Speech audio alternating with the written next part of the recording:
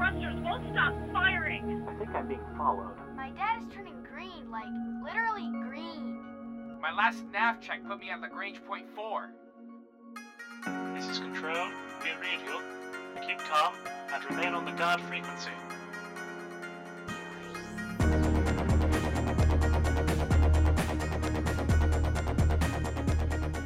Welcome, pilots. You're tuned to the guard frequency because, as all good pilots know, when you're out in the deep black, you want to keep one ear on the guard. This is episode 255 of the best damn space sim podcast ever. Recorded on Friday, April 5th, and made available for download on Tuesday, April 9th, 2019, over at guardfrequency.com. I'm Tony. I'm Jeff.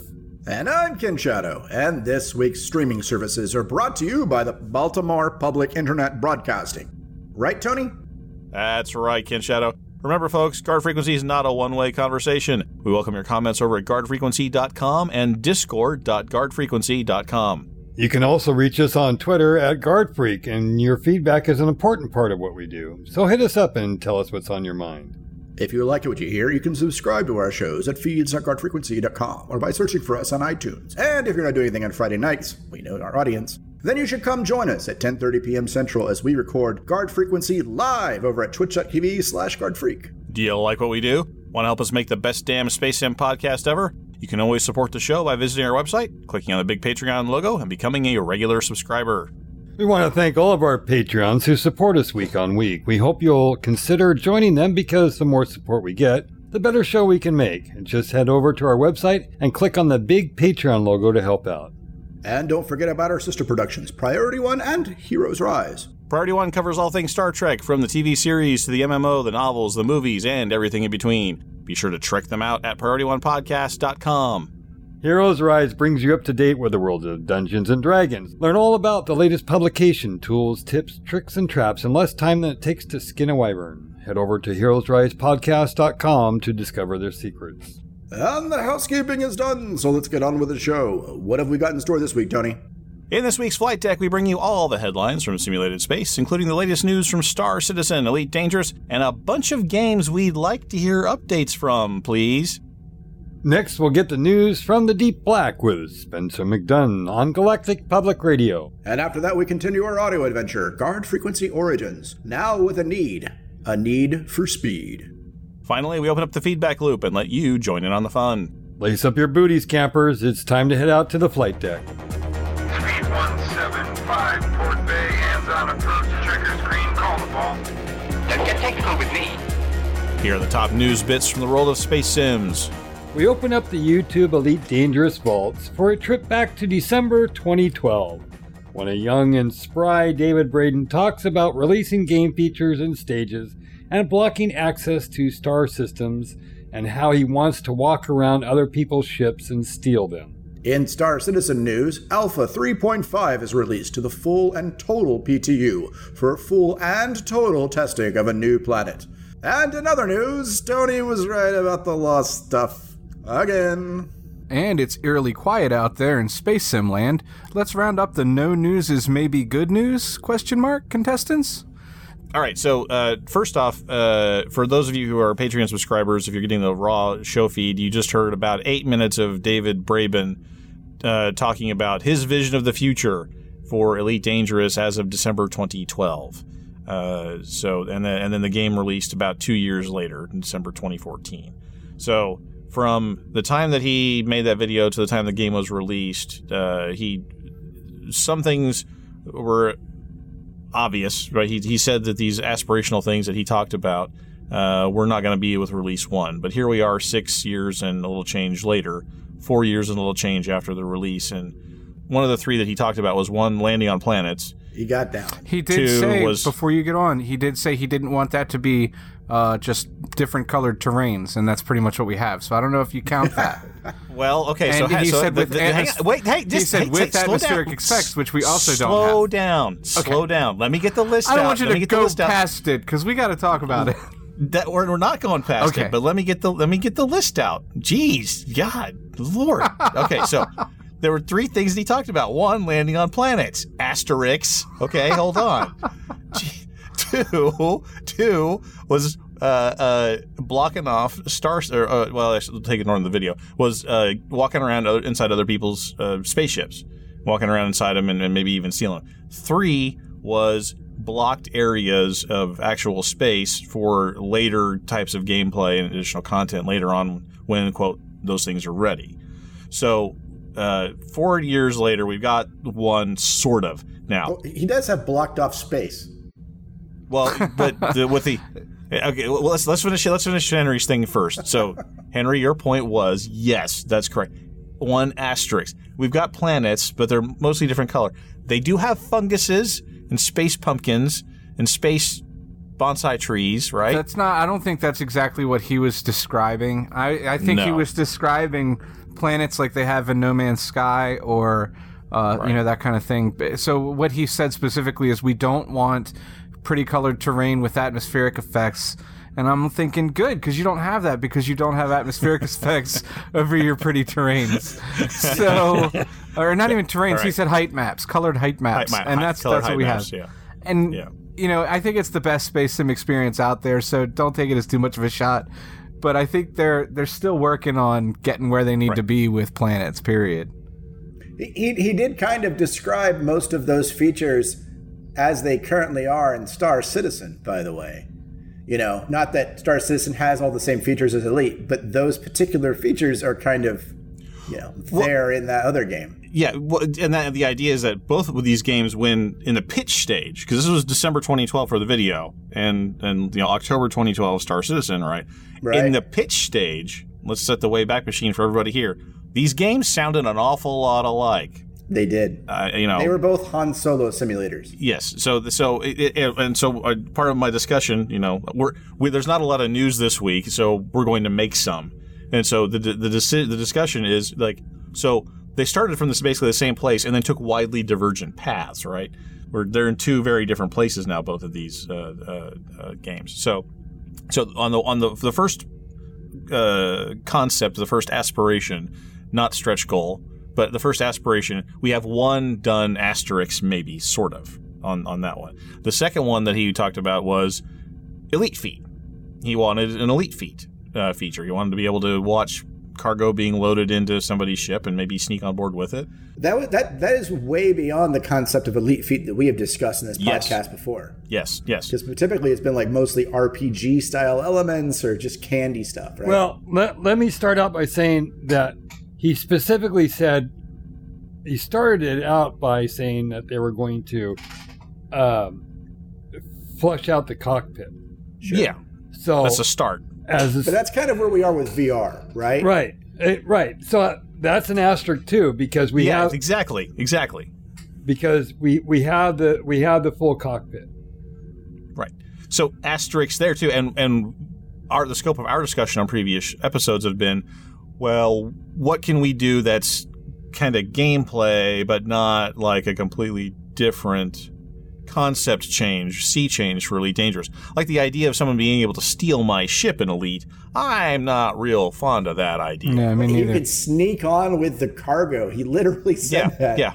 I'm not sure that I'm fond of that model anymore. Now that I've been living with the game for 4 years, I don't like the idea that I could walk over to my landing pad and my ship's not there. Yeah, that is not a popular feature for people in Star Citizen. Yeah, I can't. So I mean, I don't necessarily mind having this one having an asterisk on it. But Jeff's kind of right. They've got the bones of it in there maybe, because you can in VR look around your cockpit and stand up and walk around a little bit, but it's not anywhere near to the area to the point where he was discussing later on. So I'm like it's like half an asterisk, maybe like a quarter of an asterisk for that one here. The last one is the locking off of space. And what kind of twigged my interest in this is that just a week or so ago on Reddit, I saw someone had a heat map, like a travel heat map of where people went in the galaxy. There's a big, there's obviously around the bubble, there's very brightly colored. The track to Colonia is very brightly covered. The track to Beagle Point has got some population. And there's like spider webbings of stuff around, but there's a big fat hole around the Col 70 sector, which, as we know, is the permit locked area where we suppose the Thargoid stuff is.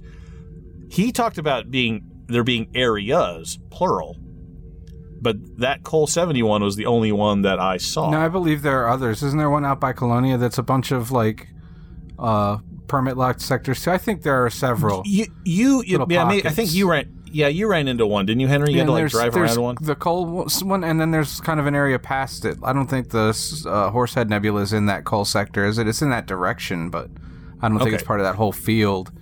So there's a couple of places. I know that it's like pockets. I know the Cole 70 sector is a big one because it's the one where everybody's attention is with the Thargoid stuff happening, or the Guardian stuff happening out there. And they could always materialize more stars if they wanted to, right? That were maybe they were Dyson enclosed or whatever, you know. I don't think they can. I think the way that the Stellar Forge system has works is that the statistical model generates where the physical mass is supposed to be. And so there's constraints on it. They can't just hand wavium more stars into the model without breaking the model. So that was the problem he was addressing, is that we're building the systems up first, and those systems have to conform to our future plans. So we have to set aside stuff in the model that if we want to save things for later. We have to do it now. We have to plan ahead for the future. I think they said something like only % of the galaxy in Elite has been explored. 0.03. So if that's true anyway, there's plenty of space left, and that means there can't possibly be nowhere for them to find as big a field of unexplored stars as they want to stick a population of aliens if they choose, because we haven't scratched the surface on what they've already got. So, and if it's really that small a percentage, they could probably just black out some stars at some point and take them off and make them, reserved, and nobody would know the difference until somebody happened to come across that piece. But the point was, though, even in December 2012, before they turned the thing on, the design of the game was such that we are going to, at launch, there will be chunks of space that you are not allowed to go to. And there's very clear evidence of the Cole 70 sector, and I think, Henry, you're right. There's been at least a couple of other little pockets that people have seen. So we're seeing evidence that was a thing that happened at release, and it's there waiting for them to do something with. And we have not even a partial asterisk for that yet, as far as I can tell. So there's not even a partial asterisk on getting content deployed to take advantage of those fenced-off areas. So my question is this. We've got till 2020. We're going to be twiddling our thumbs until 2020, right? There are 3 aspirational areas that he specifically identified in his Kickstarter pitch that this is not going to be available on release date, but we have definite plans to do these things later on. We have seen evidence that all 3 of those plans are at least in the works, kind of. At least the physical and computational capabilities are there. We know we've seen evidence of this. My question is, which one of the 3 are they actually going to do? Which one? This is the speculation part of the podcast where we love the game we're building. Which one of those 3 things are they going to get the asterisks taken off? Which one's coming first? I think it's the elite feat.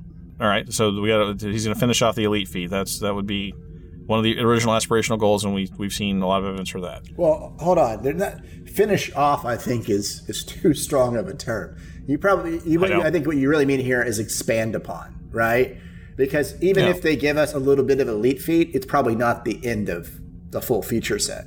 Okay. Yeah, you're probably right. Yeah. So, I mean, even if we get just a social zone thing that we've been discussing before. I think that's more likely than your ability to sneak onto other people's ships and steal them and stuff like that. That would break the game in so many ways. Even if you're able to do that, like them being able to get like how do you fight that, right? Is there an FPS mechanics? Like what's the combat? Like, Star Citizen and many other games have, this is a conundrum for them, right? And it order of magnitude more work, right? Yeah. I don't think the Frontier team is really built for that kind of game. Well, and not only that, another point he made in the video was we want to make those expansions not painful for the players, right? I mean, it's, I think introducing an ability to have your ship stolen or steal someone else's ship without effective countermeasures that a casual player could employ relatively easily, which would then negate the whole point of being able to get on someone's ship and steal it.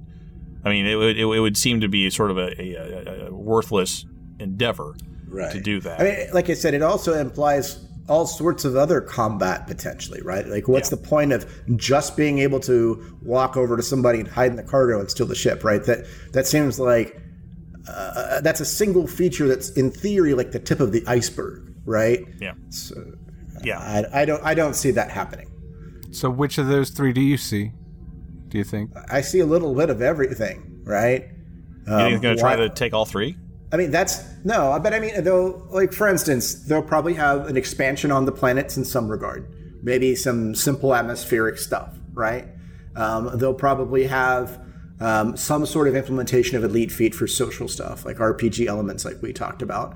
And then they'll probably start the staging for the next event, and that's probably going to happen around some sort of alien, which makes the most sense is that there's a new alien that comes out of one of these black bubbles, right? So why not all three, right? Okay. Well, okay. Maybe not. Maybe not. I'm thinking smaller. I'm thinking maybe they just try to do one of them. Yeah, but all right, think the why same. Not? Go for it. I think we'll see atmospheric planets.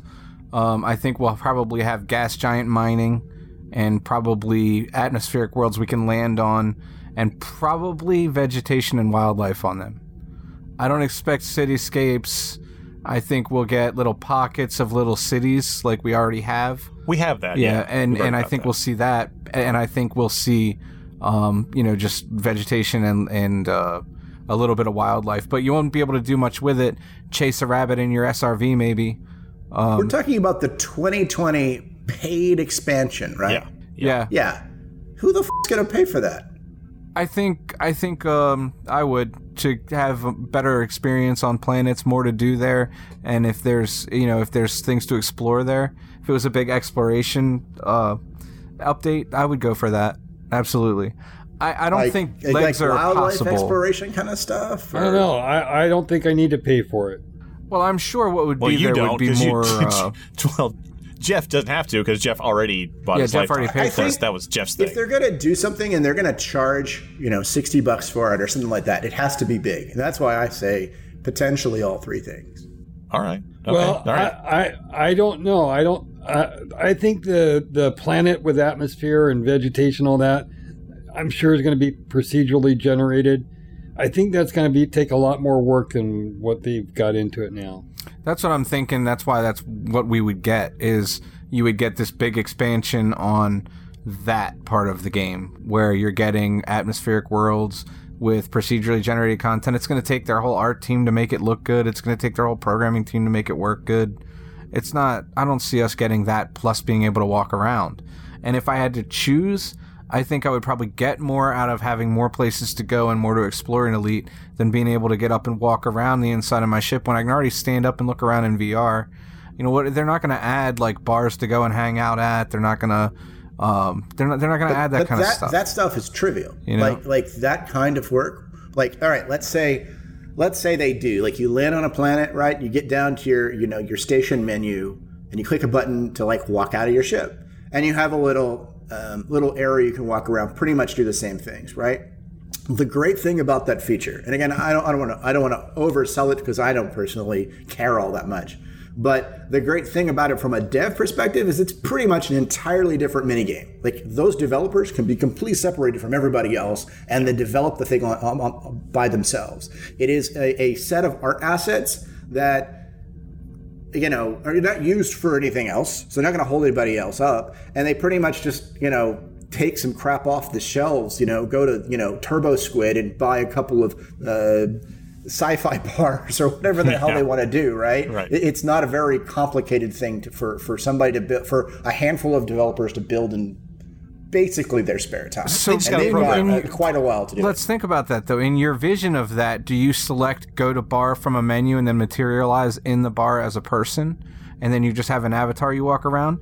Or are you talking about standing up from your seat like you do in Star Citizen, walking to a door, opening a door, walking down a ramp, and then into another door? That is a whole lot more than you described. I think the button would be no, because then you have to do interiors for all the ships, and that's, right? that's why I think in Elite we'll just get a menu. That is crippled Star Citizen in terms of art assets. No, I mean, like, the button would be exit ship, And, the hangar that you see in like your mod menu or whatever, you're just at the foot of your ship, and you could walk around the outside, take a look at all the stuff you've done and all the artwork you've done, rather than, the camera angles you normally see, but you're just walking around at this point. And then you walk over to the little go-kart train thing or whatever, and it goes to different places in the station, right? It's just a little mini game that does essentially the same functions. Maybe you can build all sorts of stuff on top of that, with more RPG elements, more maybe some specific quest lines have animations and audio associated with them that are on the station itself. That would be the best. We've seen that. Would be like a Rebel Galaxy Outlaw, right? That kind of stuff. That would be extremely easy to plug into Elite as a completely separate module that guys work on independently. Because it doesn't have to touch the rest of the game, other than touching like mission systems and things like that from very far outside. Well, I think, like I said, they've got time to work on it. I think maybe touching all three would be a little bit ambitious, but it also would make it an easier sell if you can make compelling gameplay arguments for all those systems, and it makes it a lot easier for people to justify shelling out $60 for it. So I saw the video, I saw the heat map of the galaxy, and I'm like, they've got bits and pieces of all three of those here, and I just thought, well, which one are we going to see? I still think the walking around part's going to, like Brian said, that it's going to be the easiest to do. I mean, if you look at other space games like Star Wars Knights of the Old Republic or Star Citizen, we're already walking around. I mean, they don't have to recreate something that already is done in games. The landing on planets, though, except for the rewrite, the experimental code that Star Citizen did, that's really not generally done. And Elite would have to do it totally differently, right? Yeah, because their planets are totally different. Yeah. Why are they totally different? In what way? Their procedural generation is extremely different than Star Citizen's procedural generation, right? So it'll be whatever they do in terms of landing on atmospheric planets would be a very frontier implementation. What we've seen, again, the bones of this are that there are they've got their seeding system, their Stellar Forge seeding system is already sort of set up to conditionally populate things with certain features. These types of planets get space pumpkins. These types of planets get space bonsai trees. If you see them near craters with active on planets that have active volcanism with temperature ranges from X to Y. I mean, they've got that sort of stuff. It's in the bones. It's there. If you fly to scan a planet, and there's planets with atmospheres already in the game. Land masses, oceans, atmosphere. Right now, they're just pictures. But the problem is transitioning from the picture to the actual planet. I mean, the Stellar Forge is already. It's already determined what kind of planet it's going to be. The problem is now that they would have to make that accessible. Yes. See, they have to unpack it. I've looked a lot at how the planets are actually generated in Elite Dangerous, and not so much generated but rendered, because I've played with it just for things that I'm playing with that I think are interesting, like trying to render planets and things in C++ and whatnot. And I see that their technique is basically to render a flat picture of what an unwrapped version, like a skin of the planet, would be, and they don't even map that to like a globe in space as you approach it. It's a cube. Yeah, I don't even know if you're seeing a cube. I believe it might be a plane that's just always facing you like a decal. So it's just always in the distance. So it's just like a solid thing. And then as you approach it, it's not like that rounds out. As you approach it, it's chunked, and then each chunk gets rendered as a 3D terrain with its height based on the image that's it's rendered from. So it starts to chunk, and it gets to smaller chunks as you approach it. So all the planets at this point are pretty good at making terrains, because that's what they can do so far. Making it so that you have atmospheres and things like that, or water, you don't have to change so much of what they're doing, with rendering the planet in the first place. It's just that now there's more environments to build. They've got to make physics for water. They've got to make physics for clouds and how they work, that kind of stuff. So there's a whole lot of things to add on top of the basis of it, which is just render a height map and put a skin on it. That's not going to change. It's just adding to it. So I think it's not unreasonable to think atmospheric planets, even really vivid, awesome ones, are possible. Brian said Star Citizen is the only one's doing it, but there's a lot of places you see procedurally generated rich planets with a lot going on that are way better than the ones in Elite right now. Jeff said that. Oh, was it? I'm sorry. I thought that was you. Yeah. But, even No Man's Sky has great planets compared to Elite. Fantastic planets. Well, the problem that Elite has to avoid, is the No Man's Sky alien problem, right? Because if you're going to make these cool atmospheric planets and you're going to populate them with, space crabs or whatever, you don't want to make this procedural stuff that just ends up looking like garbage, that No Man's Sky has in abundance. The thing that Elite has going for it is that in the fiction, higher life forms and not sentient life is extraordinarily rare, like hardly ever see it. But even higher life forms are somewhat rare from planet to planet. Not every planet has evolved elephants and crabs. So you have pond scum, but not cats. Yeah, right, exactly. So I think that also comports well with their sort of gameplay theory, right? Everyone can find pond scum. I mean, you're going to scan a planet and it's got an Earth-like, and that'll have pond scum on it. Way to be, there's like 18 different kinds of pond scum, and you can check it off in your codex. And once you found all 18 varieties, you're now the pond scum master. Way to go. But finding the planet that has the higher life forms, whatever, you're going to find cats with opposable thumbs. Cats with opposable thumbs, right? That are the only survivors of a robot apocalypse from the Guardians, exactly. That see your ship go by and tell all their friends, dude, you won't believe what I saw in the sky. Yeah, exactly. But I mean, those places will be rare, and finding them will be a big deal, much like finding Guardian sites for the first 24 hours after a patch. They're a big deal for 24 hours until everybody finds them. And like, okay, now we got to go make some more cats. So we got to go make rhinoceroses now.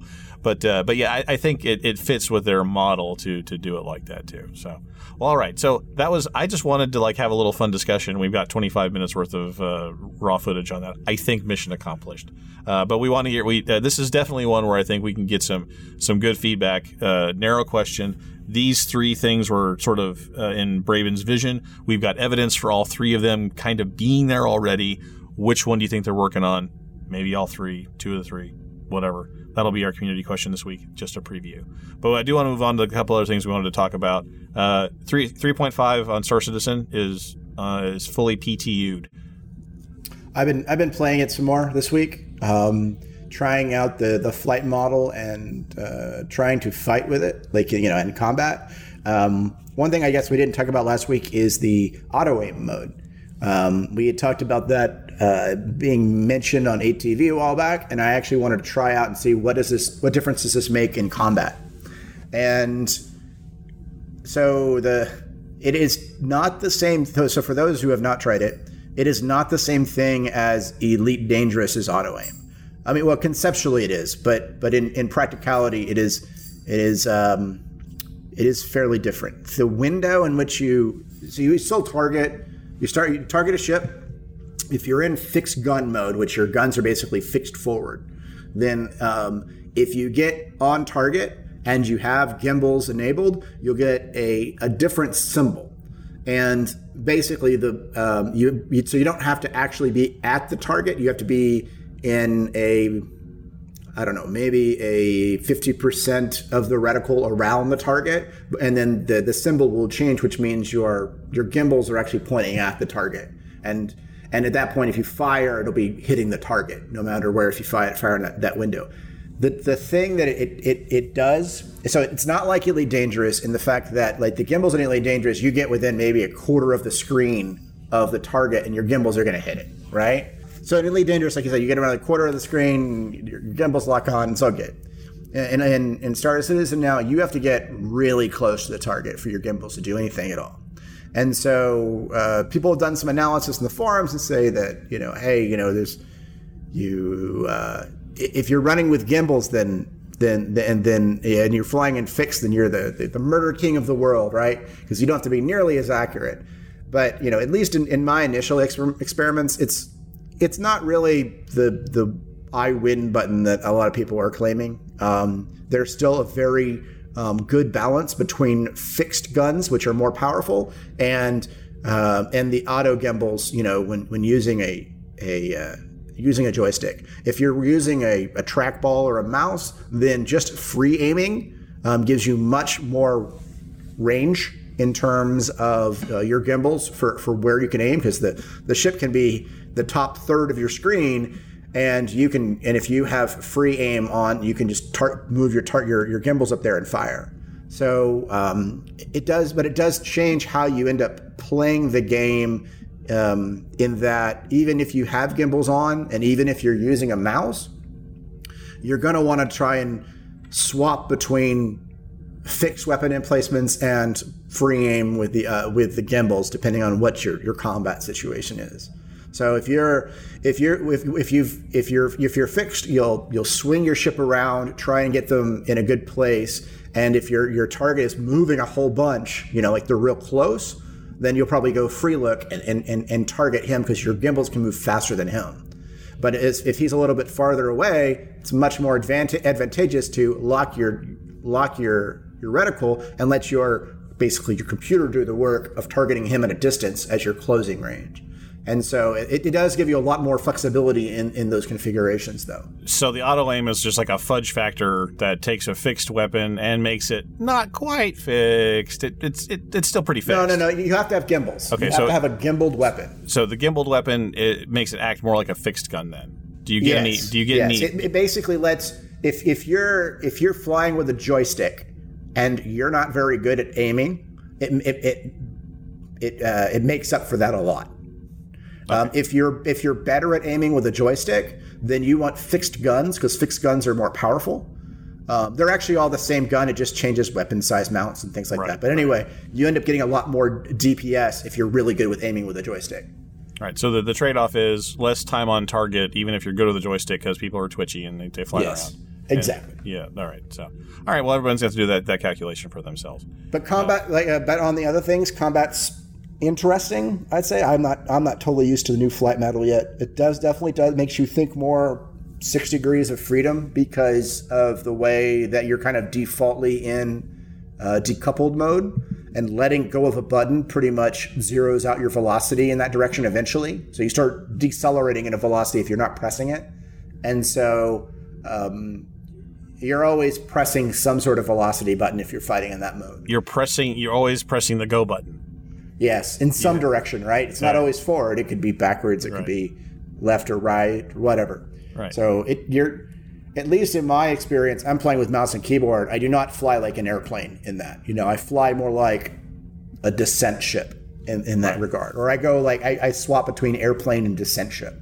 If I was playing with a HOTAS, I'd probably fight more like an airplane, but I don't have a HOTAS. So. Well, better get that fixed. All right. So anybody else jump into 3.5? If any concerns, questions, comments, snide remarks, glowing effusive praise? No? Yes? No? Okay. One quick thing. I did finally land on ArcCorp. Pro tip, you have to use auto land or your ship will explode. Good to know.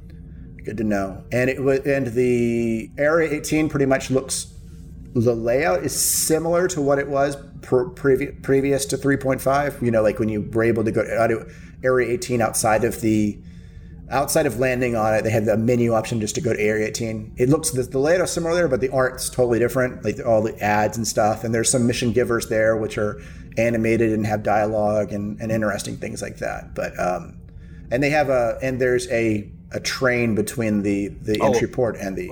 You got to have a train. You got to have the train. It is it's a cool train, because it's a flying train this time. Ooh. But yes, it is a cool train. Does it come every 2 minutes or every 3 minutes? It's about 2 minutes-ish. Oh, fantastic! All right, good. Well, Train Citizens on course then. Good job. All right. So speaking of things that are on course and on the job, remember last week when I went on a rant about the lawsuity things and how eventually I said it doesn't matter, because it's just going to settle. Did it? Not yet, but somebody's waving a white flag, and it ain't CIG. Today they I think, was it today? Let me check my dates here really quick of the official filing documentary stuff here. We've got a filing that is a motion to continue. The litigants, the parties, have filed a joint stipulation to continue hearing on defendant's motion for bond pursuant to California Civil Code, et cetera, et cetera. So essentially, things were going to start being due today. Plaintiff's opposition was due today. It was hearing set for the 26th. They've pushed the hearing back to June, with the response being due at the end of May. And so basically, they've said, and the the deadline for CIG to respond to discovery, to turn over all the dirty, dirty secrets that they don't want Crytek to find out about, is 30 days after plaintiff ponies up the money. So if plaintiff really wants the dirty, dirty secrets, if Crytek wants the dirty secrets, they can pay us. They can pay the $2 million bond, or the court denies the motion for bond, saying that no, Crytek doesn't have to pay this, or August 27th, 2019. So this is either going to be pushed off until basically late August to get this all sorted out, or more than likely it's going to settle, because they say, whereas the parties have conferred and agreed that postponing the hearing on the motion for bond will facilitate complete briefing and parties' ongoing efforts to resolve the matter through settlement. This is a white flag. The white flag just went up. So this is a filing by Crytek? No, this is a joint stipulation, meaning that it's signed by both. Both parties have agreed that this is how they want the matter to be calendared, and virtually always the judge signs these, because it's a calendaring matter. And if it looks like the parties are working on it, just not in court, judges are very happy, because then they can take a trial off the calendar. They're like, oh, good, you guys are going to work it out and settle it. We'll just go ahead and delete that and free up that spot for people that can't get it worked out. So it's coming to, I believe it's coming to a close. There'll probably be something done by the summer to get it worked out. But I think, well, for good or for ill, the strategy, the facts changed since the investors became public, right? Everyone now knows that there's a checkbook in the room, and when they filed the motion, that's basically saying, this is how big the check could possibly be. It's going to be much smaller than this, but this is the realm of possibility of where the check might be amount. This is the order of magnitude we're thinking that it might happen. And Crytek looked at that and went, okay. And so now it's going to be down to sorting out what the actual number is, what words are going to be in the settlement document, whether or not there's an NDA attached to it, which there will be. This is the beginning of the end of the lawsuit. So are you happy or sad that this is the beginning? Whatever. I mean, as soon as the investors walked into the room, the lawsuit was over. I mean, as a practical matter, when that became public, it made no sense for Crytek to try to kill them, unless there was revenge. I mean, this could all be taken apart if the revenge is still the motivating factor. But the fact that this is a joint stipulation means that the revenge is no longer the fully motivating factor. Crytek signed off on this. Crytek, they both said, let's take a time out and talk this out. Both sides said, let's talk this out. All the factors, when they filed that motion for bond, full of all the crap that, Crytek is going to go bankrupt and they're not from around here and they're terrible people and all this other kind of stuff. But when they had the dollar figure out there, somebody at the law firm went, here's how big the payday could possibly be. We're owed a bunch of money from Crytek for the legal fees. The having our butts handed to us on that one issue, which was the big issue, it was 60 to 70% of the case probably, that didn't help. And the remaining factors are not going to get us a huge payday, and we don't have the leverage of shutting down the game as much as we used to. I mean, it's still possible, but unlikely. All those things together, it's the beginning of the end. And am I disappointed? as a lawyer, you want cases to settle. Why be a vexatious litigant? Don't do that. Am I disappointed that we're not going to see all the dirty laundry? Oh, of course. Come on. I mean, that would be such good radio. Come on, all the Discovery stuff getting out there. For on this podcast we could tear into that stuff for years. Oh wait, we have been okay, but I mean for more years. But it seems like the cooler heads are prevailing, wiser heads are prevailing. Some money will change hands in the direction of CIG to Crytek. That's the direction I think it'll go. Because Crytek basically saw the number CIG was looking at it and went, we can live with that. Somewhere in that neighborhood we can live with. And it'll go from there. So there we are. Finally, there's a bunch of games that are kind of missing in action. The things that I would have hoped we would have had something by now. Q1 has come and gone. Q1 of 2019. So technically half of early 2019 is on the books already, right? So anybody that said early 2019, we're looking at the watch now going, all right, that half of that's gone now. So I have a little list here. First one on the list I have is Descent Underground. Early 2019 I thought was the target. Yeah, it was for their new single-player story campaign thing, right? Yeah. So they're kind of quiet. I saw there was a Steam forum thread out there that was like, oh, but it's dead. We're gonna any day now. Wingman's gonna come out and say that it's not coming out. I find that unlikely. But people are. I haven't seen anything on Facebook or anything like that. I'd follow all those guys. It seems like they're still working. Yeah, like I said, it's just one of those things. Like an update would be sweet. An update would be nice. Let us know what you're thinking. Yeah. Before the torches and pitchforks come out, that would be nice. Rebel Galaxy Outlaw, they said early 2019 release. Again, technically they've got till June 30th, and they're still in the first half of 2019. But yeah, they haven't had an update since December. I think was their last update. Yeah, I'd like to see something from those guys. That'd be swell.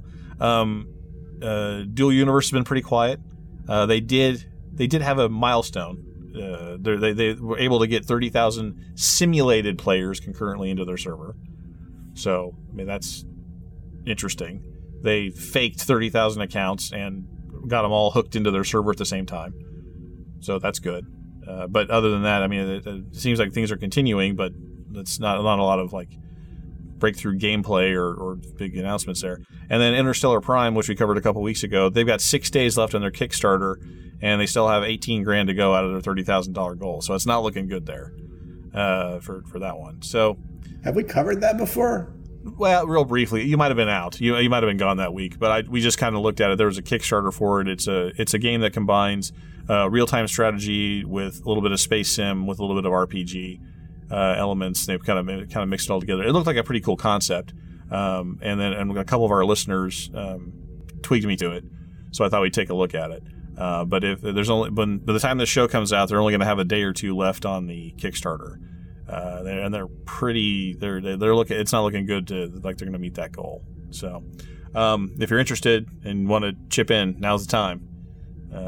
But because I think they're on the if they don't hit that funding, the Kickstarter they're on, basically they don't get funded. Nobody gets charged. So, but yeah. So everybody who said early 2019, clock's ticking. You could do the popular thing and just say, you know what, we're going to be releasing in 2020, like everybody else. Everybody else is releasing in 2020. Why not? Why not just follow them and get on that train? No Man's Sky's not. We get that this summer. VR for So No Man's far. Sky. So far, give it time. Oh, they don't miss deadlines. They'll come out feature complete on day one. I have faith. Well, probably No Man's Sky. They never related. lied to us before. Lie is a strong word. No, it's not. They lied. It's not a strong word. But they got better. They did. I can't wait for VR. It's going to be good. Yeah, it'll be pretty good. I'll look forward to it. And nothing else, we'll play No Man's Sky until all those other games come out. I think of all those ones you just covered, I think, I have a special place in my heart for Descent Underground, but I'm going to say Rebel Galaxy Outlaw is the one I'm looking for them for. Me too. Yeah. Yep. Yeah. Oh, we didn't talk about Starfighter, well, I mean, we've heard from them, I guess. Yeah, they've been out. They said they released their like sort of roadmap-ish thing and said here's what's coming. Sort so of. yeah, I mean, but it was an announcement of future plans and things to come, and they're still, and very clearly they're still in development, right? I mean, they're still, these other games are ones that have said, oh, we're so close. I mean, not Interstellar Prime, but I mean, because of this Kickstarter thing, but like, oh, we're getting there. Oh, things are, and it's like, well, okay, more. Temba his arms wide. Give me some more. I like everything. All right. Well, rounding that up once again, gentlemen, we have a unique and rare talent of taking a week of basically no news and turning it into 45 minutes of interesting space sim discussion. I applaud all of you. Well done once again.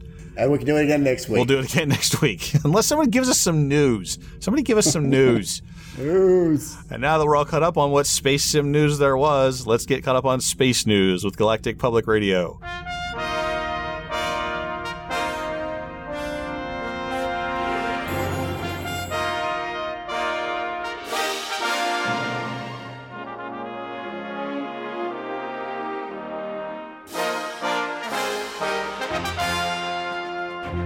Good evening from Galactic Public Radio on NC. I'm Spencer McDunn, and these are the top headlines from around the known galaxy. Federal authorities are investigating a rash of corporate deaths. For the latest, we go to Smooth Furnace. Thanks, Spencer. According to some reports, the Rackham Capital Investments Executive Office is now an unofficial pirate war zone. First, the unexpected heart attack that killed Chief Financial Officer Aaron Salazar shook the financial firm and caused its namesake Calico Zach Rackham to go into seclusion from, quote, grief, end quote. Then, senior executive Darren O'Shea, the firm's personnel manager, died in a freak limousine malfunction earlier this week.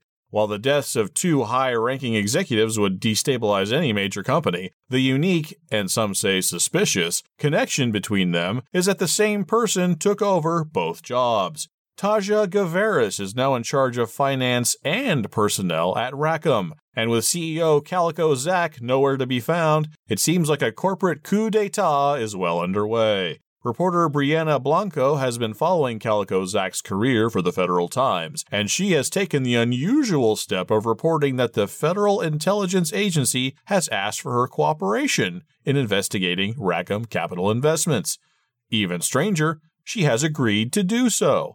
Whether this is a breakdown of traditional journalistic norms or an indication of serious negligence on the part of security officials remains to be seen. Officially, authorities have stated that neither death, viewed in isolation, appeared to be foul play. But with the long-standing rumors of Rackham's previous life as an interstellar gentleman of fortune, it is at least possible that old scores are being settled in the boardroom rather than out in the deep black. From Denver Station in the ANSYS system for Galactic Public Radio, I'm Smooth Furnace. Thanks, Smooth. Security forces successfully retrieved and disarmed the Lucifer device from Archambault Terminal. The cult, known as the Children of Tathos, has been preparing to detonate the weapon as part of a doomsday ritual planned by its leader Barnabas Cole. According to reports published in the Federal Times, Cole was shot while making final preparations for the station's destruction. The cult has been accepting new acolytes who docked at the terminal, provided that the crews of the ships sacrificed one member to prove their loyalty. Federal Intelligence Agency Senior Agent Rochelle Kim staged the death of one of her agents in order to gain access to the station, then personally neutralized the cult leader.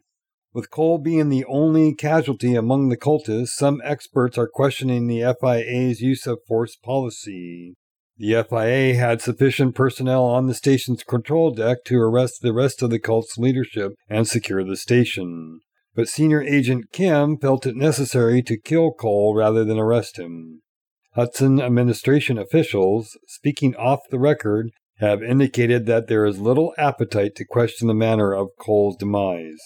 Finally, in local news, Guard Frequency Response officials announced the arrest of a group of hackers who have been infiltrating mission boards around the system. Associate Director Richard Clemens told GPR, quote, "The group has been able to hijack legitimate law enforcement bounties and change the target IDs of wanted criminals. It appears that the hackers have decided to swap the names of local celebrities instead of obscure pirates.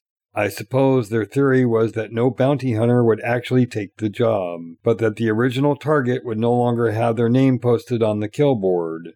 What seemed like a clever solution will cost them some jail time, end quote. In unrelated news, I'm back from my brief vacation. Until the next turn of the world for Galactic Public Radio, I'm Spencer McDunn. Good night.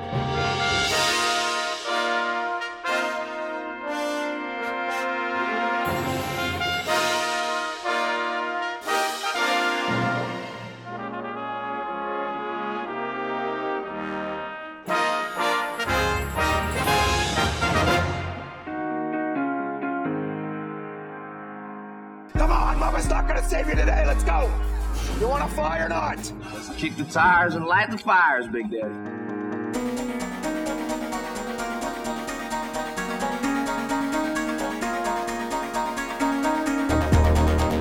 So how far away is this thingy? You can't tell. You can't resolve it. You can tell it. You can tell a direction. It's high. It's in a slightly higher orbit than you, but it appears to be kind of shadowing. In my expert opinion, does it look like it can see us? Roll a systems check. I never know where anything is.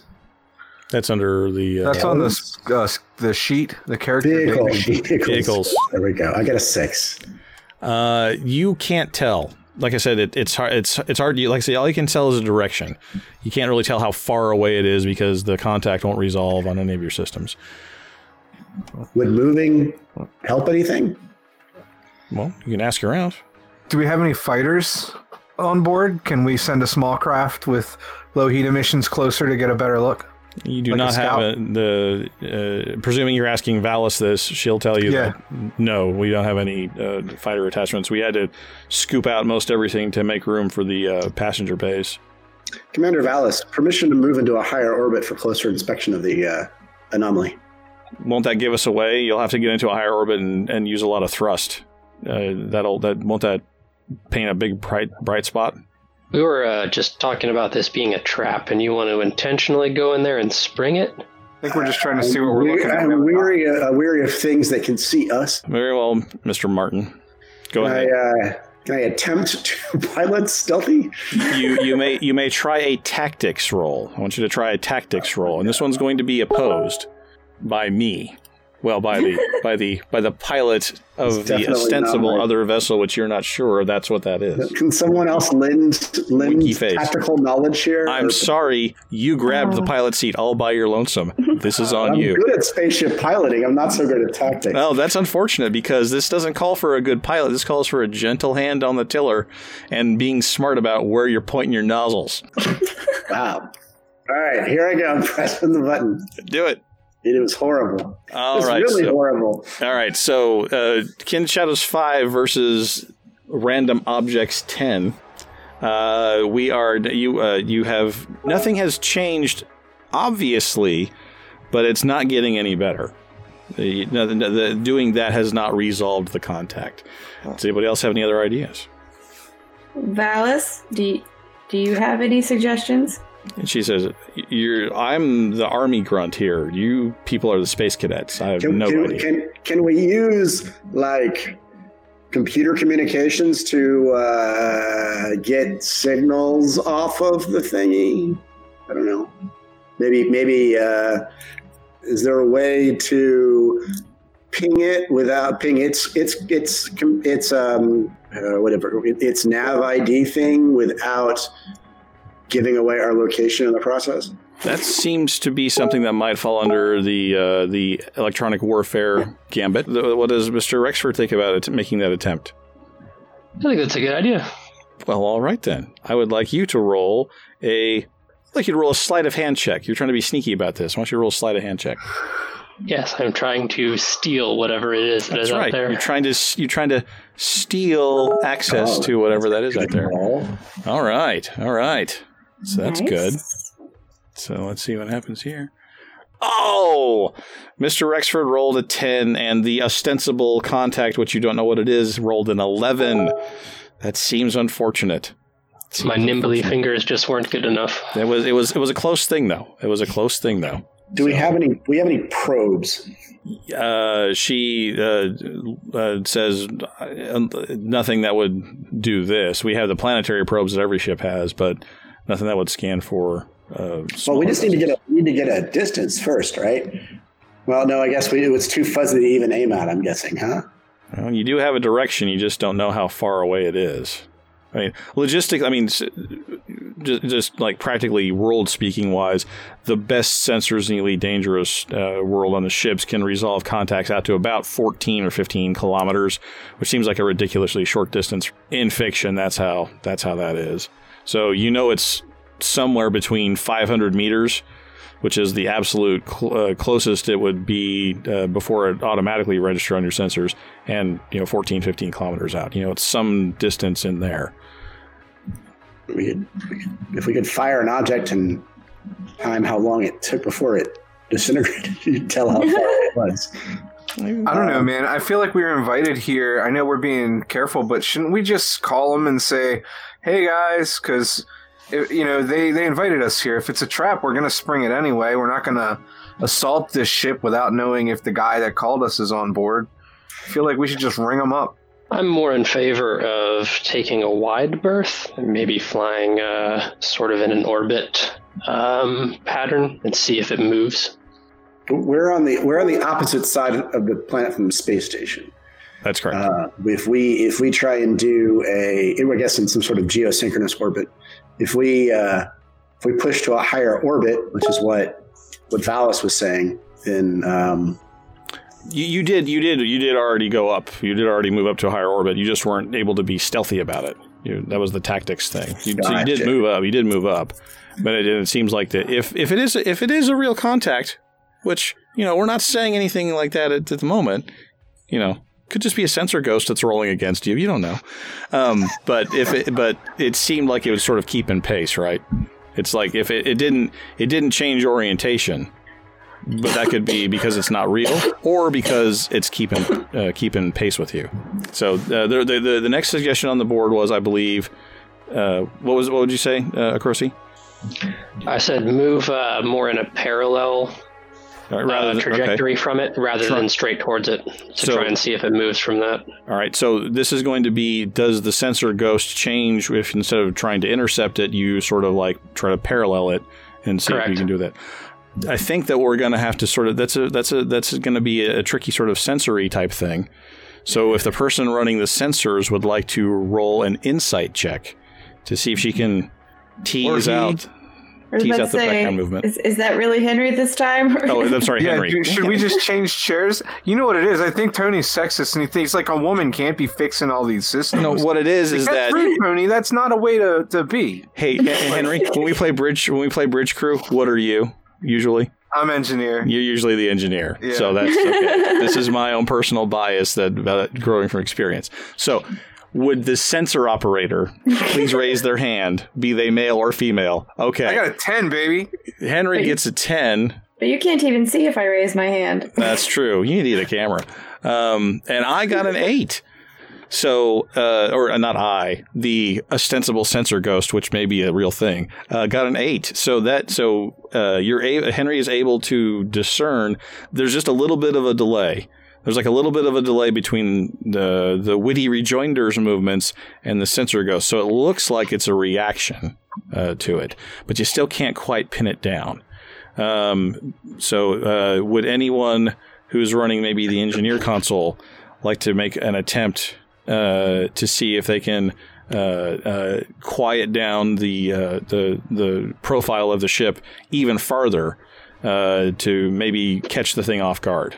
Of course I would like to try that. Then you should do that. You should roll a systems check for me. As soon as I remember where systems is, there it is. Oh my, 11. That's an excellent roll, which I beat with a natural 10. So that's an unfortunate thing. So you try to quiet down the systems a little farther, reduce your heat emissions, but you did a really great job. But that thing is just sticking to you like glue. So Valis gets kind of frustrated, and she goes, "We need more information. I don't know if that thing out there is legitimate or if it's being sent from maybe Colonel Mandan. Then she stops for a second, and then she looks at Roland and says, "Would you mind taking your hand off the weapons control for just a minute?" My hands aren't on the weapons control. Oh, good. Then she sort of elbows your elbow out of the way. I'm at the pilot seat. Right. That has the trigger on it. You got the guns. You got the gun. I got the other somebody else had the weapons. Sorry. And then she says, "Will you please deploy the hard points?" She says that to you, Mr. Deployed. All right. So she turns off everything except the giant beam laser on the top of the ship, and she starts squeezing the trigger into space. Just no target. She just starts squeezing the trigger. Is she doing it in a pattern? Why doesn't everybody roll perception and see if there's a pattern to this? I got a nat 10. Is everybody doing this? Yes, everybody can roll perception. Yes, I got it. So we got a nat 10 from Ryu, we got a 12 Rexford, we got a 5 who's just distracted by the fact that someone else is using his controls, and he's not happy about that, and we got a 7 from Ale. All right, I'm still just giggling over deploying hardpoints. That's right. The innuendo was too much for you. But Adira, being familiar with the ways of Valis, recognizes this as a code. It definitely is. There's definitely a pattern to it. The pattern, as she observes this, is long, long, long. As far as the trigger pulls, long, long, long, then a pause. Short, long, short, then a pause. Short, long, short, short, then a pause. Long, short, long, long, and then she repeats that sequence. Would I recognize that from my time in the Federation? I might recognize it. Okay. Enough of the innuendos there. Does anybody say anything out loud? I think I have more experience with legacy communications than that is probably true. That is probably true. Does anybody say anything out loud so that someone with experience in legacy communications might have a chance at this? I don't see this because no, you don't. But two people did, and those two people would be. Hey, G, look at that pattern that she just fired. Do you recognize that pattern? What are you sending? And she said, and Valis says, a query. Okay, so do I recognize that as Morse code? Everybody gets to roll insight. Everybody gets to roll insight. Button. Everybody gets to roll insight. I got to roll a natural one. 6. Got a 6 from Ale and a 4 from Rexford. And Ryu got an 11. So Ryu definitely recognizes it as Morse code. If Kinshadow, if Roland wants to spend a karma point, he certainly can. I'm good. You're good. Okay. I'll wait for somebody to mention it. Yep. It sounds like you're sending Morse code. Sound doesn't travel in space, Miss Lane. So now that I know there's Morse code, do I have any? But it's travel on the bridge. It certainly does. And she keeps pulling the trigger over and over again. Everyone can roll this is your choice. You can pick and choose whichever one you have a better bonus on. Either culture and law or streetwise. So you're either culture or you're savvy. Oh my gosh, what is wrong with me tonight? Another 1, and that 10 from Romulan Ale. I got a 6. And a 6, and a 2 from... Wow. Boy, look at all the natural ones just falling here. Luckily for you, Ale, with the nat 10s, pulling your bacon out of the fire here. So Ale has been around some shady deals, and he's been in situations where he has the tap code. The tap code is maybe how he's heard of it. You know, this classic Morse code business from the olden times. But he knows the tap code, and he recognizes it as Ollie, Olly, and she just keeps tapping out Ollie with using the laser over and over again. Okay, buddy, what's on your mind? We're all friendlies! So let's just be friendly! Some say he played a rules-heavy war game, and that when the hit location chart was upside down, he flipped the table. But no one knows he's called this Shiv, and he'll put together this week's feedback. Was it upside down before he flipped the table? I don't know. I don't... He posted a picture earlier on like Instagram or something like that where he was playing Mech Warrior and he had an arrow pointing at the other mech and it said, "This guy stole my taco." And I never know with Chip if he's like making a reference to a joke or if that guy literally stole his taco. He may have had a taco stolen. I mean, the Chivalry Bean has a sense of justice, a sense of, right and wrong, a moral center, if you will. And a taco thief would be at the very bottom, in my mind. I agree. Yeah, well, getting on with the community question from last week, is VR now a must-have for sim environments?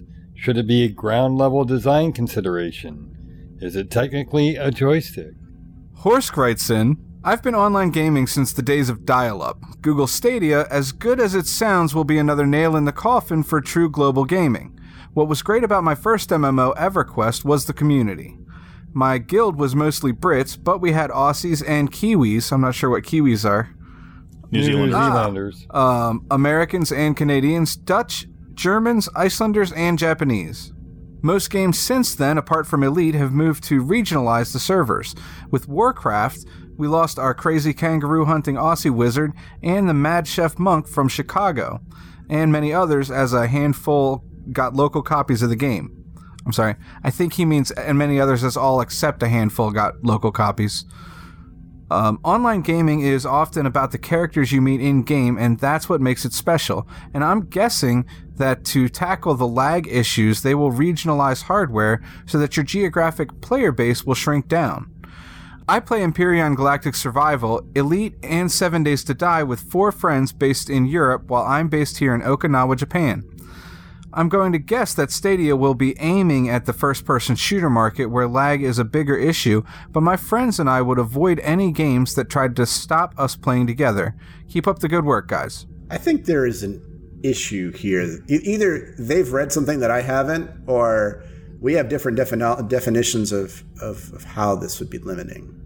Because like the hardware, sure, it'll be closer to you to reduce lag, but that doesn't prevent you from playing with somebody that's playing in a different region. Right. I think it'll bias it though. Would it? Because think about it, you're playing other games. It'll make it better, right? Because your Google box, that's from once you connect to that Google box, the latency from your computer only affects like your frame rate and input controls, which are not a big deal in MMOs, right? What matters is then the latency from that box to the game server and to those other friends and things like that. And because those are Google Box on Google backbones, your latency will actually be lower in terms of from a game client to a server perspective, right? You're still playing on a global network.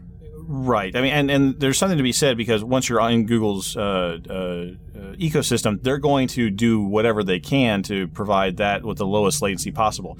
At some point, you bump up against the laws of physics, though.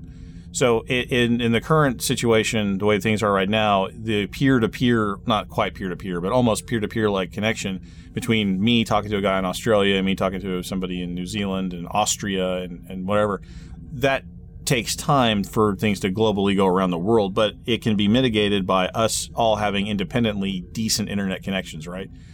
The problem is that with Google's idea is that there has to be independently good connections to Google's data centers. And then from there, hopefully it all works out nicely. I think that the problem is that where everyone can make their own decisions now based on, I don't like playing with Steve from Australia because he always has a crappy connection. That's more of a personal choice. Now it seems like Google is going to be taking that a little bit out of your hands and going, your connection to Steve is good enough so you can play with Steve, or your connection to Steve is not good enough, and we don't want people thinking that it's our fault. We don't want people thinking Stadia is a crappy service because you can't get a good connection going with your friend Steve. It's Steve's fault. So are we saying that multiplayer servers for these games, and he's mostly talking about MMOs, which are completely different too. But let's just talk about multiplayer like FPS games, like you mentioned, Twitch games. Yeah, right. Those aren't going to be based on. They're not going to. I don't think they're going to add a layer of like Stadia connectivity on top of your normal game connectivity. It's just a game running on their server. Those aren't the multiplayer matching servers aren't run by Google anymore. Well, but in Stadia they probably will be because it's all on their backbone. Yeah, I don't know about that. I don't know about that. That's what I was going to say. Imagine you're playing Elite Dangerous on Stadia. You're not going to be running Elite Frontier, Dangerous. right? You're not going to play Elite Dangerous on Stadia because no, but there will be other games. It's Linux, and I'm using it as an example. Elite has a server where their game exists and runs, and then they have clients. My idea of Stadia is that Stadia is running the game clients for MMOs. I don't think that they're going to force all games to use their hardware to run their service. Yes, they are. That's how this is going to work. That's the whole design concept, is that it runs on Google's hardware. I don't think so. See, I think you're missing a point there, Tony. Did we listen to two different presentations? What I think you're missing is, in a game like, say you were going to play a game like Elite or Star Trek Online or something on a Google Stadia box, right? There's no Google Stadia box. It's a box that you're paying for. It's their box. It's in their place. It's a okay? rack in their data center. What I'm saying is that's going to run your game client. But the server is still going to be at Cryptic for Star Trek. It would still be at Frontier for Elite. No. That's not what they're doing. No. That's what I'm with Tony on this. That's not what I heard either. Yeah. So they would force them, if you want a game on our platform, you have to run on our hardware for all of your stuff. Yes. That's weird. Yes. That would basically mean no MMOs. I can't imagine that. No, that's every MMO will love every this. MMO isn't going to chop their player base in half and have the only Google Stadia people get to play on Google Stadia servers, and then everybody else that's on a normal PC gets to play on our other servers. Current MMOs are not going to move to Stadia. If you've already got that network and that background infrastructure, you're not moving to Stadia. I'm talking about the next generation of MMOs. Stadia is a game distribution platform. It's not necessarily I'm sure they have facilities for the rest of the backbone, but no, this is great for developers because think about it. They don't have to build netcode into the game anymore. Bing. And they don't have to buy server and rent server backbone. Are they shipping an engine too? Google has in their little talk, they already have development agreements in process with Unreal and Unity. So that it's part of their. We don't have the details here. I'm looking at my crystal ball a little bit, but you don't go get those licenses and you don't make those corporate connections with those people unless you are planning to sell a development service on the platform. That's fine, but that's not the real question here. The real question is that the only option people have? And I'm saying yes. My crystal ball says yes. Well, are you guessing? Yes, I'm guessing. Okay. But I'm going to be right. I'm going to be right on this. I'm going to guess no. I'm going to guess that. Okay. I'm going to guess they're not going to turn down MMOs being on their platform, and there's not a way. Yes, they will. Because they want we'll that. See. We'll see. Yeah. We'll see. We got a division here. There's a binary thing here. Brian says, Jeff says, Tony says, Henry? Actually, I was trying to find out if the client and server both run on that while you guys were discussing that and making good radio. You were trying to find facts I was trying to find the internet. Come on. I'm sorry. For a first-person shooter, for a closed ecosystem thing, or something that's developed specifically for Stadia and only for Stadia and doesn't have any other platform ports, then it makes total sense to use Stadia servers, right? Because you have zero lag, right, between your client and the server. That's your point, right? Sure. But sure. I don't think they're going to reject. I mean, nobody's going to. There's going to be. It's like an extremely small market right there, right? Why would you reject other platforms, other games that are trying to port to your system? They want to be like an online Steam kind of thing, don't they? No, they don't. No, they want to put Steam out of business. That's what I mean. That they are an fully online alternative to Steam. Yeah, that's what I mean. Yeah. Nobody's developing only for Stadia. That's my point. Yeah, that's exactly right. That's what I'm saying. And I'm not seeing any evidence that it's the other way either. I'm seeing people are talking about adding games to Stadia, and if they wanted to add Elite Dangerous to Stadia? Hold on. Who's talking about it? No, I'm looking at publishers and developers, or is Google talking about that? A bunch of people just talking online. I haven't got any facts yet. Yeah. So until Google says, we're looking forward to working with Frontier Developments to bring Elite Dangerous into the Stadia environments. We've talked to Bungie and 343, and these guys we're really excited to bring these great classic titles into it. No. Assassin's Creed. Assassin's Creed was their flagship thing because there's only client, right? It's only client. There's no server client things going on there. It's just client. So they put the client in their little environment and do all this kind of stuff. When it comes to multiplayer, you're going to design it in their environment, you're going to build it in their environment, and you're going to deploy it in their environment. That's what's going to happen. I don't see why it's relevant. The Stadia is all about bringing the connectivity between your controller to an off-site computer that runs your games. We'll see. That's what it's about. I can't imagine them saying my developers have to do this or that. We need to move on, and I like where we've left it because we've got a clear binary prediction here. So we'll find out who is right. You know who runs who runs their servers in Google's cloud? Star Citizen. Perfect. On that note, Silver Wolf writes in community questions and delving back a bit because, as usual, I'm responding to every second show. Stadia first impressions. Interested. Tech likely needs further dev, but I agree that console killer is definitely possible, especially if it services metro areas effectively. At the end of the day, global metro populations are at least 90% of Xbox/PlayStation market. And if they take a solid piece out of that pie, Microsoft and Sony will move from console dev. Expensive R&D, always buying tech, etc. From a game portability perspective, let's go with the assumption that we're talking Windows Server containers or something similar. Only app exposed to user, not OS, light on resources, relatively economical overall to run. If we're talking about taking AMD EPYC CPUs and GPUs, means devs can also basically cut and paste for PC release via Steam or hard copy with no real changes required. Some driver work possibly, but outside we're talking 90% of the same architecture. This also means that PC gaming unlikely to take a huge hit, aside from PC to console users getting generally a bit of a different breed with different priorities to begin with. How they use their systems. You're just alienating a potential market segment if you release a Stadia and not direct to PC, if there's no major code overhauls required to do so. No producer will want to let that extra money go to waste.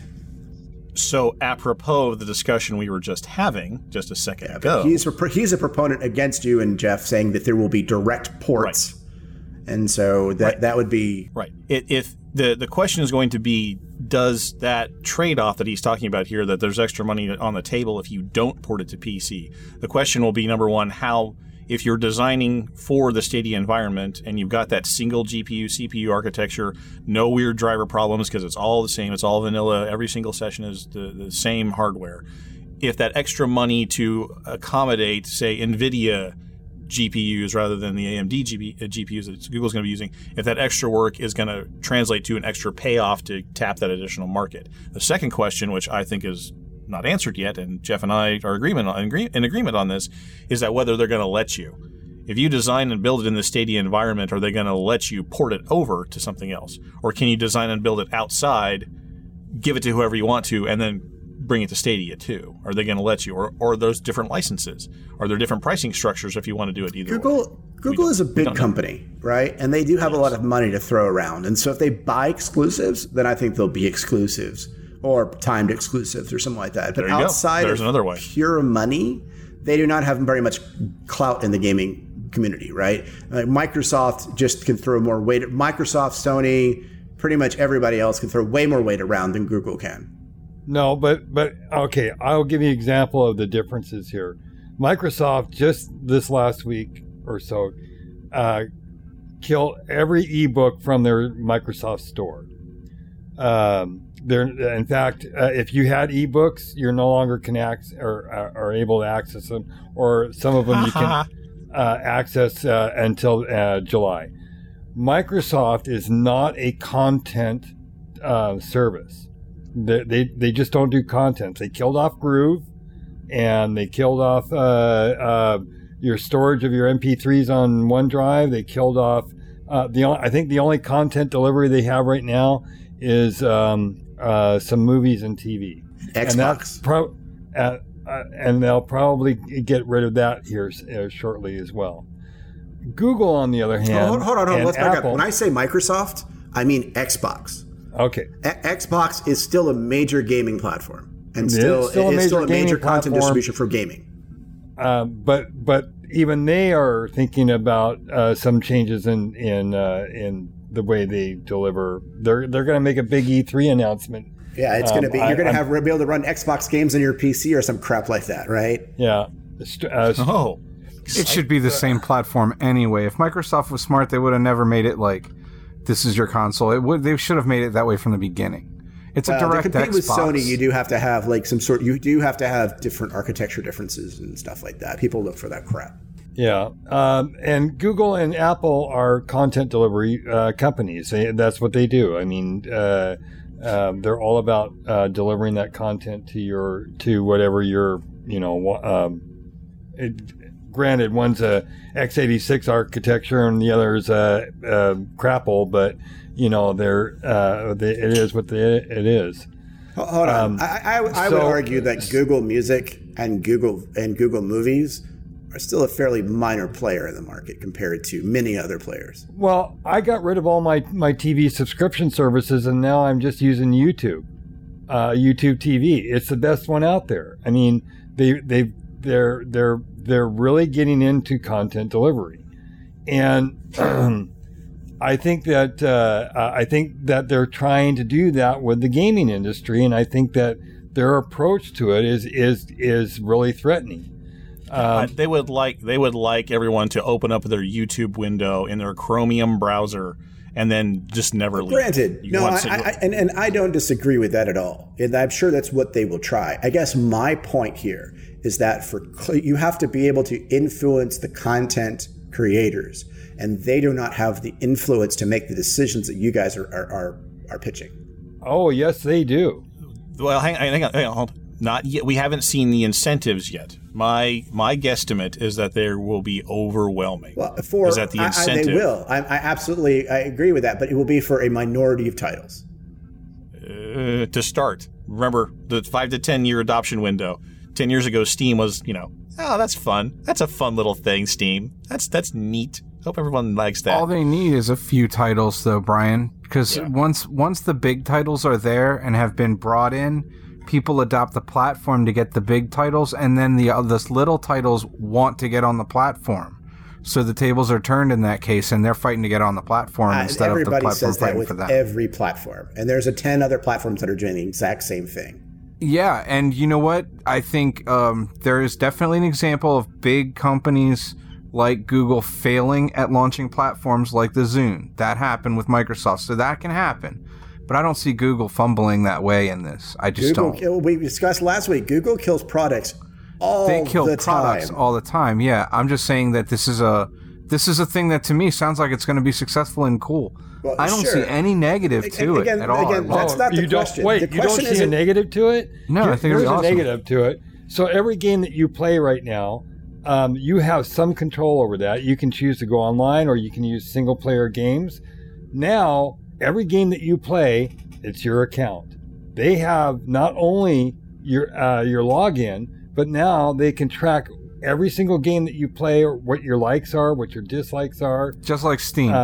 I've already accepted that lifestyle. And moving on to the rest of the feedback, he continues, now the big one, the latency, looked at this way. Google's already has international data centers, and Amazon Web Services, Google, and Microsoft Hosting, vendor direct or through MSP app vendors, is all showing that software as a service is the new model. Only a matter of time before games go the same way. And he goes on to describe in detail about his particular latency issues in Australia and how the timing in milliseconds makes this all difficult to work correctly. Good points, just not good radio. But they're there, and we appreciate you writing them in. Finally, on VR, he says, any developer designing a sim these days ignoring VR is making a poor design decision and cutting themselves out of a growing market. Segments who want to enjoy the depth of immersion their potentially expensive VR sets afford them in competing titles. As I think Brian mentioned regarding Stadia, if the new expensive setup doesn't work with it, I don't want it. NVIDIA now works with interestingly similar recommended requirements to Stadia, 25 megabits per second for 1080p at 60 frames per second. So the technology's out there, it's coming. We're close to getting it right, but there's still significant hurdles to getting it working smoothly.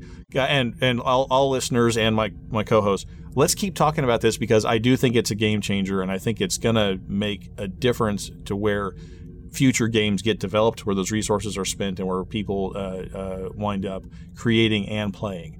So let's keep the conversation going, but we're just getting too long in this segment for now. But let's keep talking about it. Wercher writes in and says, thanks for the show. # Tony was right. I don't remember about what, though. I just remember being surprised. Hey. Where's the RPG segment? I don't think we're allowed to throw around inflammatory hashtags like that without proper backup. They want receipts, Weird Chill. They want receipts.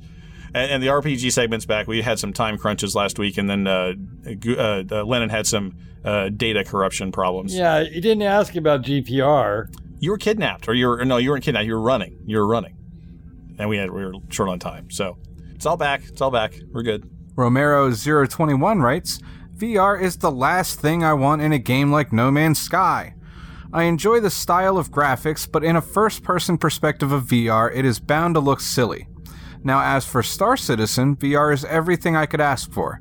VR to me helps when you can reach out and touch or interact with the world, grab a cup of coffee or pick up a gun. No Man's Sky VR will just be a heavy head screen, in my opinion. I disagree entirely, sir. I saw a review. I saw a guy got a PC Mag journalist, I think maybe. PCMag.com, I think. He got his hands on it, and he said that you grab your throttle and your joystick and move it. I'm so excited. You use those. It's going to be a little weird, I think, but you use those touch controllers. And when you want to look in your inventory, you reach for your backpack. It's like you reach around and grab your backpack and go, and that's when your inventory screen as we talked about before, I mean, if VR was... It makes Elite a totally different experience, right? I expect the same thing with No Man's Sky. It goes from like an arcadey game that it is now to something more akin to like an experience. Yep. Yeah. So it's gonna rock. I am so excited for it. Yeah, whatever. It should be interesting. Jeff, you are letting your bias keep you from having a good time, buddy. No. I'm just saving a buck in my pocket, that's all. Because that's all it's worth is a buck. Says the guy who owns like 1,000 JPEG ships he couldn't even fly for the first 4 years. Okay, I'm not going to laugh anymore. Ken from Chicago writes in, says no. Well, okay, so he said no. VR doesn't have enough of an install base to be a must-have for hashtag Space Sims. If you're coding a new game, then VR is a nice option, and if you can afford it. Yeah, VR, like joysticks, are nice but optional. Belated reply to your episode 2 weeks ago, I think the biggest hurdle for hashtag Stadia, hashtag Google's reputation is to drop something after a few years. Google Plus lasted 9 years, but like many of their services, interest cooled off after 2 to 3 years. They rarely promoted new features. Another great discussion on robocars, but again, the mistake of thinking of them as robotaxis led to a mistaken conclusion. They are there to be an urban-rural divide, making them less popular in the countryside. Yet the nature of rural regions boosts the appeal of the robocar. Nightmare scenario for robocars: driving down a one-lane highway, one-way residential city street with cars parked on both sides and a child steps out from between with no notice. In rural, why are you laughing? He Because likes that's murdering children in exactly his spare time. because that's exactly the point I was making a couple of weeks ago about them.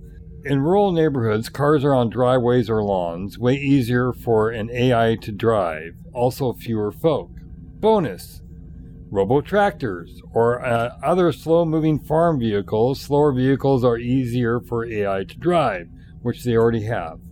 In small rural towns, young folk tend to flee to the big city, leaving behind old folk who often give up driving due to declining health.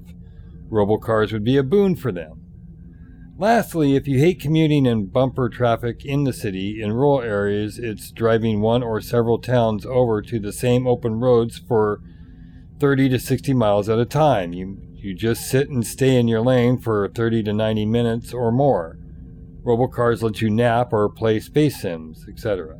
Those are all excellent use cases for rural AI driving. The nightmare scenario is not a nightmare scenario. Like I'm with you there. Yeah, like if you're, the robocar is going to have much better reaction time than an old person driving down a car in that same situation, right?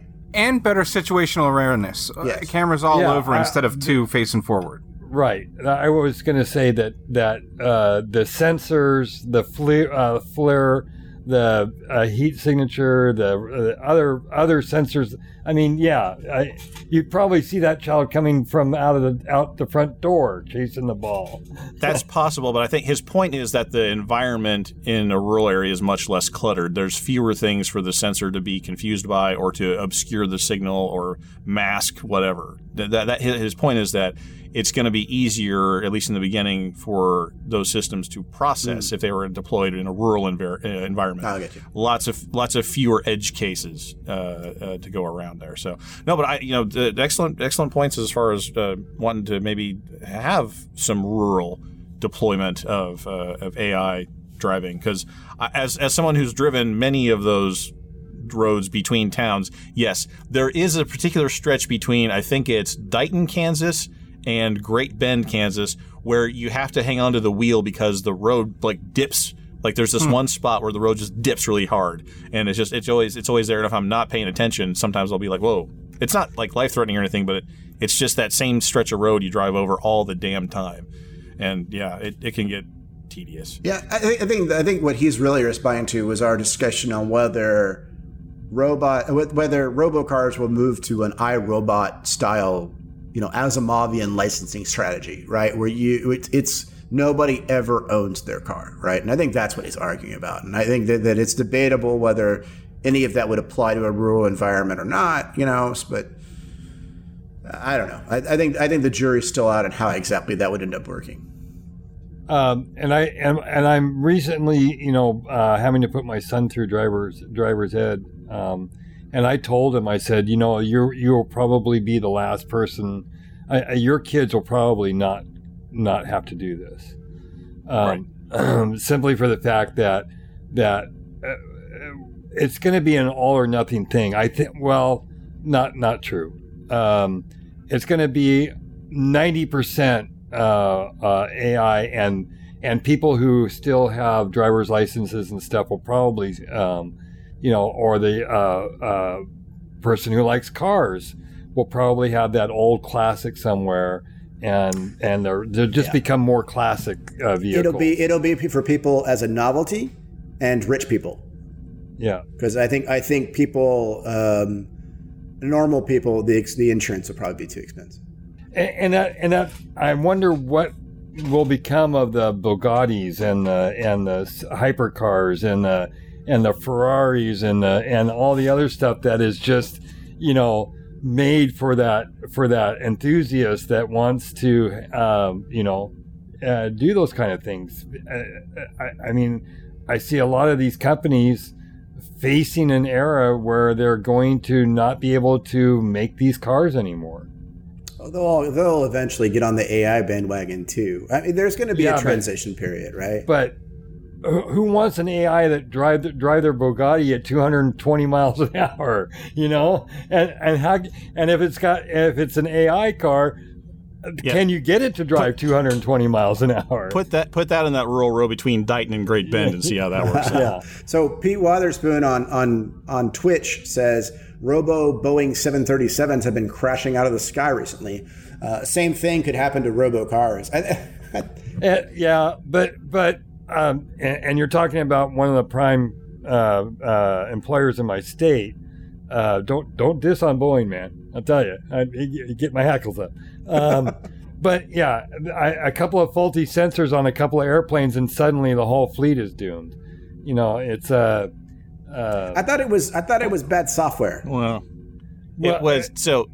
Yeah, it was a combination of things. We talked about it real briefly, and we're getting a little long on time here too. But real briefly, it was the sensor was bad. The warning light that would say your sensor's bad was part of an upgrade package that these airplanes didn't have. The discussion of the existence of the sensor and how it worked was omitted from the flight training manuals that got people certified on the new class. They went straight from 737 next gens to the Maxes, and their training certification did not include, hey, the sensor exists and here's what it does, and you might not know it unless your company bought the upgrade package that has the warning light. So all this stuff together combined to set up two situations, and one in Indonesia, one in Ethiopia, where the pilots were thinking they were losing control of the airplane because the sensor was sending faulty data to the computer. The computer was sending commands back to the stabilizer saying, dive because we're in a stall. So they try to pull back up. The sensor resets based on the new pull, the new input, going, oh, now we really need to dive, so let's dive a lot. And so you go, a feedback loop was created, and they didn't know how to get out of it. So it was a combination of things, but this is exactly why AI is going to need to be deployed incrementally in a lot of different environments. Maybe start with the rural so we can work out some of the bugs, and then go from there. But it's going to be an incremental, long process, much like Stadia. And all these other things too. So, way to bring it around there, Tony. Wrap it up. That was actually a really great description, though. Thanks for that, because that clarified things. No new Patreon, no new random winner. And this week's community question: what is your prediction of the 2020 big feature David Braben discussed in 2012? Planetary landings, elite feat, or unlocking secret space bubbles? And otherwise, how was the show? Are we on track for an early 2019 release, or should we talk to the publisher about maybe a short delay till 2020? Drop us an email, a tweet, or comments on our show post, which you can find on our website, and look us up on Discord. And that brings us to the end of episode 255 of Guard Frequency. We'll be back with episode 256 on April 16th, 2019. So be sure to keep an ear out for our shows over at guardfrequency.com. We'd like to thank the entire team at Guard Frequency and the Priority One Network. Thanks to our community monkey, Justin Chivalry-Bean Lowmaster, our digital artist, formerly known as Ben Sanders, our elite counselor, Baxter, and, of course, our audio engineers, Mikey, Lemon, and Bill Hardy. Thanks to our syndication partner, The Base, and a special thanks to Ronald Jenkins for his permission to use his music in our show. Visit ronaldjenkins.com for more of his work. But above all, we especially want to thank you folks for tuning in. If no one's listening out there, there's no one to say happy birthday to Lennon, and the deep black gets pretty lonely. Reduce thrust. Turn to 3330, Carol 15. Squawk 7700. Stay on the guard.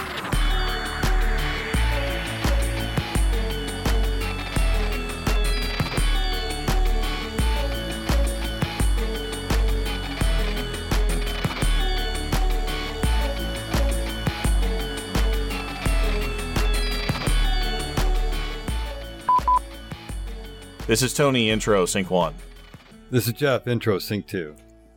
This is Ken Shadow, intro, sync 3. Don't wake up, Henry. And intro in 3, 2. We open up the YouTube Elite Dangerous vaults for a trip back to December 2012 when a young and spry David Braden talks about releasing the game features and stages and blocking access to Star Citizen. Jesus. That was not a part of the video. What video did you watch? With a sorry, my daughter is getting a cat. I've been listening to you, Brian, but I've also been watching the cat try to escape for about the last 3 minutes. It's been kind of, the other cat comes and looks at him and like, haha, I'm outside and you're not. And then the other cat's like kind of poking at the paw at the thing. Yeah, so that was, but I was listening. Murder furry friends over here. Okay. Hey, Henry?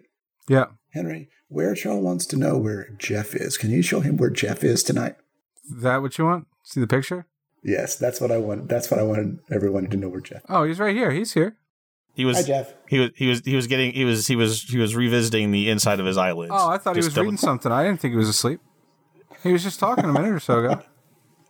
He was checking to make sure the inside of his eyelids still worked. Weirchill says that Jeff specifically slept through the No Man's Sky talk. Oh, yeah, he probably did. Yeah. This is Tony. Feedback and closing. Sync 1. This is Jeff. Feedback and closing. Sync 2. Ken Shadow. Feedback and closing. Sync 3.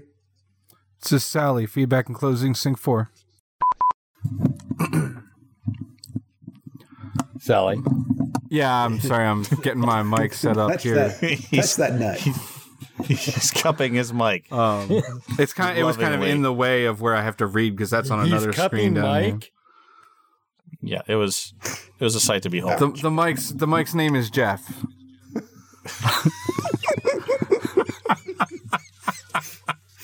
Spelled with a J there. There's nothing weird about that. We might have a new show title. I don't know. Okay. The mic's name is Jeff with a J. Okay. This is the part where I looked over at my shelf and said, "Oh, look, I got Candyland and Sorry and all this." Yeah, I was right. Yeah, you were right. We did read this before. You did. So what was the phrase you used? It's like, F you. I think it's what you said. That is what he said, yeah. Read it twice. I don't remember this, though. I remember you saying something like that, but I don't know if it was last week. Was that last week? No, because he said Milton Bradley board games, and I went, and I looked over here, and I'm looking at my shelf, and he started reading off the names of his board games, and Star Trek Catan. I even said Star Trek Catan. Saying Star Trek Catan. Yeah. Well, Shiv then. Okay.